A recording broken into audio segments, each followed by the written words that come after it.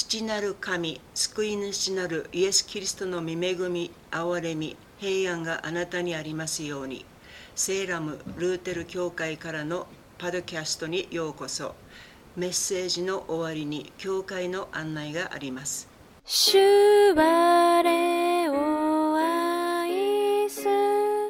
主は強ければ我弱くとも恐れはあらじ。我が主イエス、我が主イエス、我が主イエス、我を愛す。6回目はイエス・キリストについて紹介します。2021年前にイエス・キリストはベツレヘムで生まれました。毎年クリスマスには私たちはイエス様の誕生を祝います。世界史は彼の誕生により BC 紀元前と AD 紀元後に分けられています。BC とはキリスト以前、AD とはキリスト以降という意味です。イエス・キリストは偉大な先生でありましたが、それだけが彼の生涯の目的ではありませんでした。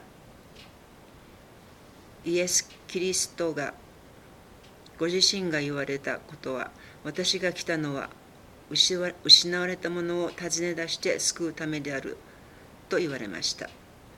神は御子イエス・キリストをこの世の救い主としてお使わしになったと聖書は言っています。イエスという名とキリストという称号はどちらも救い主であるという意味です。キリストが33歳の時、私たちの罪のために十字架上で死なれ、そして葬られました。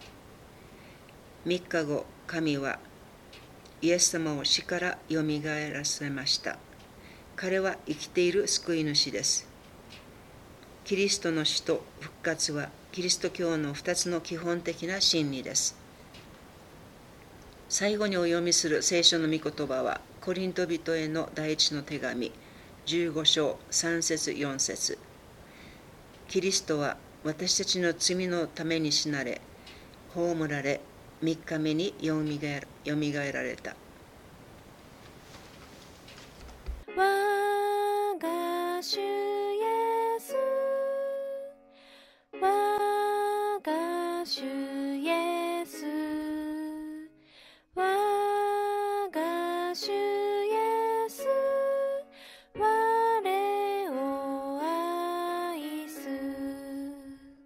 セーラム・イベンジョーカル・ルーテル教会のパルキャストをお聞きくださいましてありがとうございます。教会についてのお問い合わせがありましたら、こちらのウェブサイトをご覧になってください。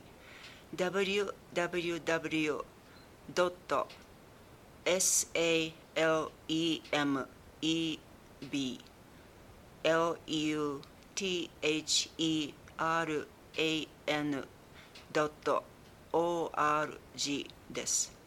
主の御恵みが今日もあなたと共にありますように。